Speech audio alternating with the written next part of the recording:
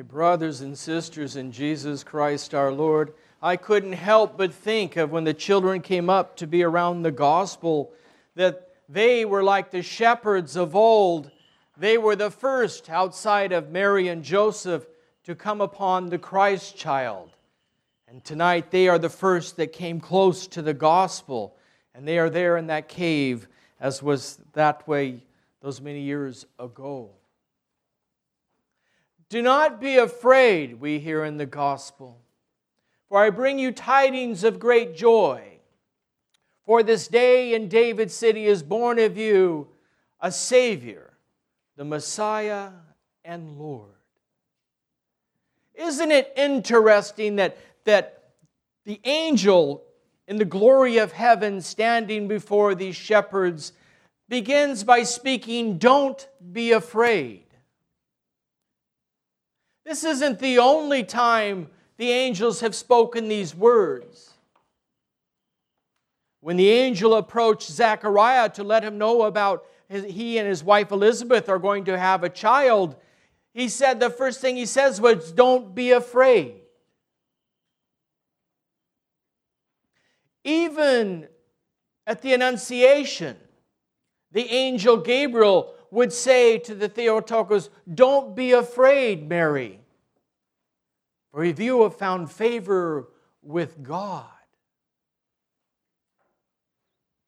This term is used in Isaiah, it's used in Jeremiah, "Don't be afraid," or "fear not," variations. In fact, I remember reading many years ago an article that said that some variation of "don't be afraid, fear not," or "have no fear" was used by God almost 300 times.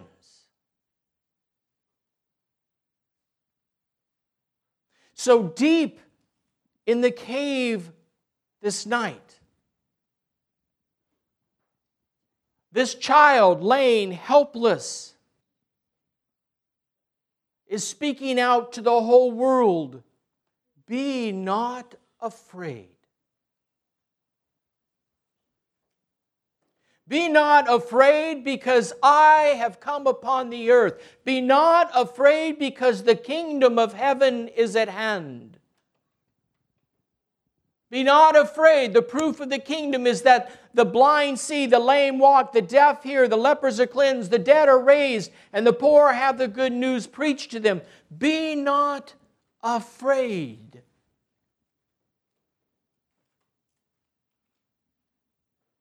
The proof of the kingdom of heaven in His hand is told to us by Paul. The Spirit of Christ Jesus has freed us from sin and death. From deep within this cave, this child has freed us from sin and death. Be not afraid, he says. At the very core of the being, it exudes, have no fear.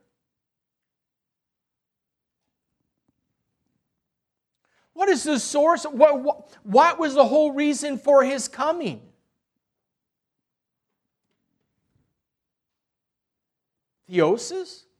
Well, that's part of it. Was it to die and raise the dead? Absolutely. But what caused all of that to be put into order? What precipitated it all? Why did our Lord go to all this great extent of humbling Himself and taking the form of a baby? Why do I have such comfort when I look at the icon and I see the newborn child in the cave? Why do I find such comfort and joy when I hear my granddaughter say that, "Oh, is this Jesus' big farm and this is Jesus' little farm"? But where do I get this comfort from that I always have on this night? That for some reason I know everything's going to be okay. And we find this answer from John the theologian. God so loved the world. It was out of love that precipitated everything. It was out of love that He sent our salvation history in order, set it into motion with Abraham, Isaac, and Jacob, all the way down to this night. Love for you and for I. But not a human love. God's love that does not fail, that does not wane. It's always there no matter where we go, no matter what difficult event we may find ourselves in.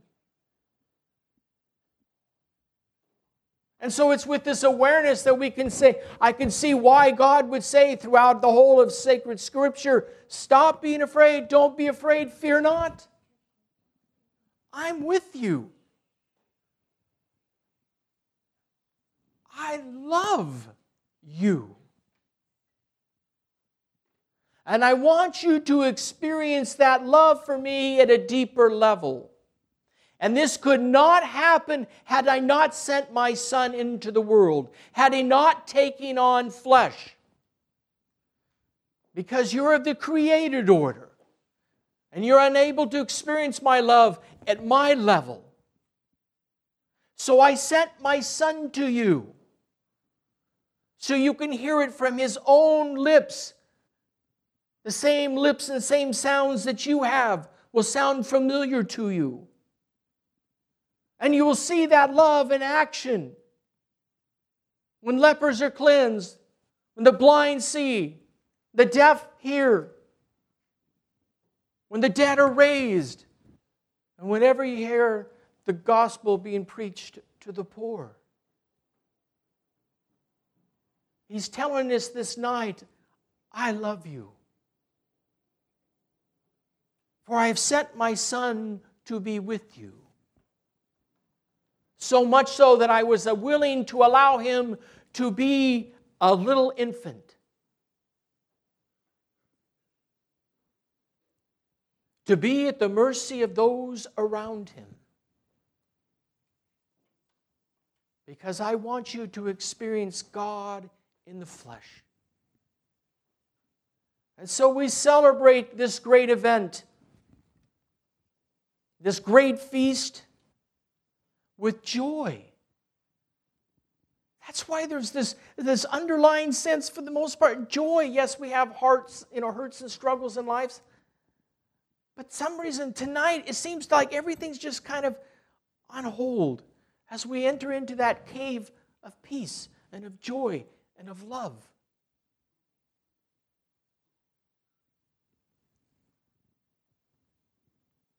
What's our response to this? We are created, you and I, body and soul, body and spirit. We have that unique place that we occupy this world and the spiritual world on both planes. The angelic hosts are only in the spiritual world. But you and I are unique, and we live in both. So with our body, let's be like Mary and Joseph and ponder the great mystery of God's love in the flesh. Because we know what He was born for, what His reason for coming was. And then in the angelic realm where we occupy with our soul, let us break out into song as the angels did.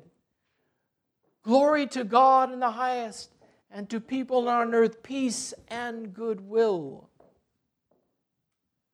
Be not afraid, says the angel to you and I, for I bring you tidings of great joy, that born this day in the city of David is the Savior, the Messiah and Lord. Christ is born